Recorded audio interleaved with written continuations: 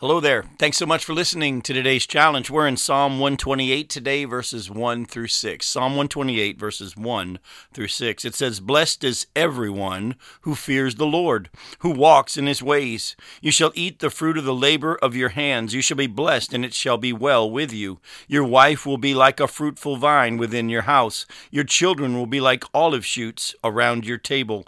Behold, thus shall the man be blessed who fears the Lord. The Lord bless you from Zion. May you see the prosperity of Jerusalem all the days of your life.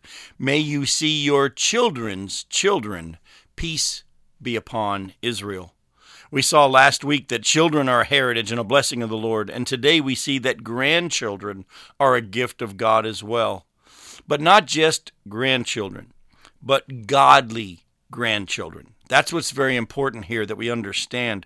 There are some who have grandchildren and they're not a blessing, if you will. They're a dishonor because they do not know the Lord nor desire to walk with the Lord. But godly grandchildren are a blessing and a heritage from the Lord.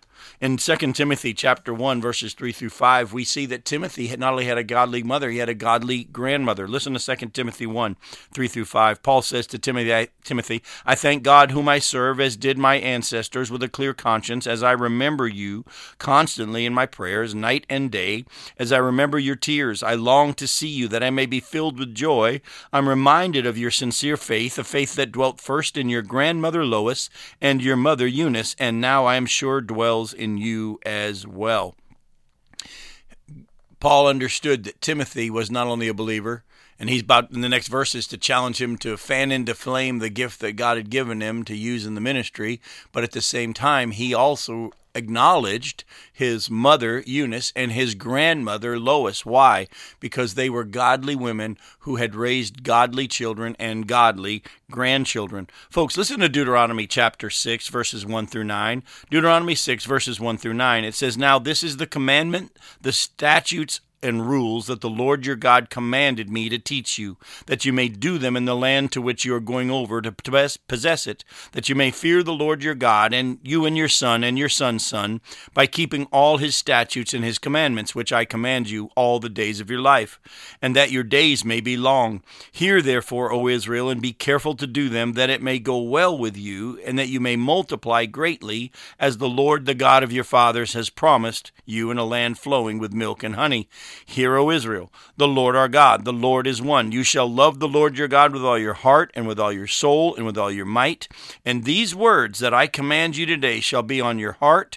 You shall teach them diligently to your children. You shall talk of them when you sit in your house, when you walk by the way, when you lie down, and when you rise. And you shall bind them as a sign on your hand, and they shall be as frontlets between your eyes. You shall write them on the doorposts of your house and on your gates." Don't miss what he said. These commandments of God, the Word of God, should not only be on our heart, but we should be teaching them to our children and our grandchildren. And listen to when it says we're to do it. We shall teach them diligently. You shall talk of them when you sit in your house, when you walk by the way, when you lie down, when you rise.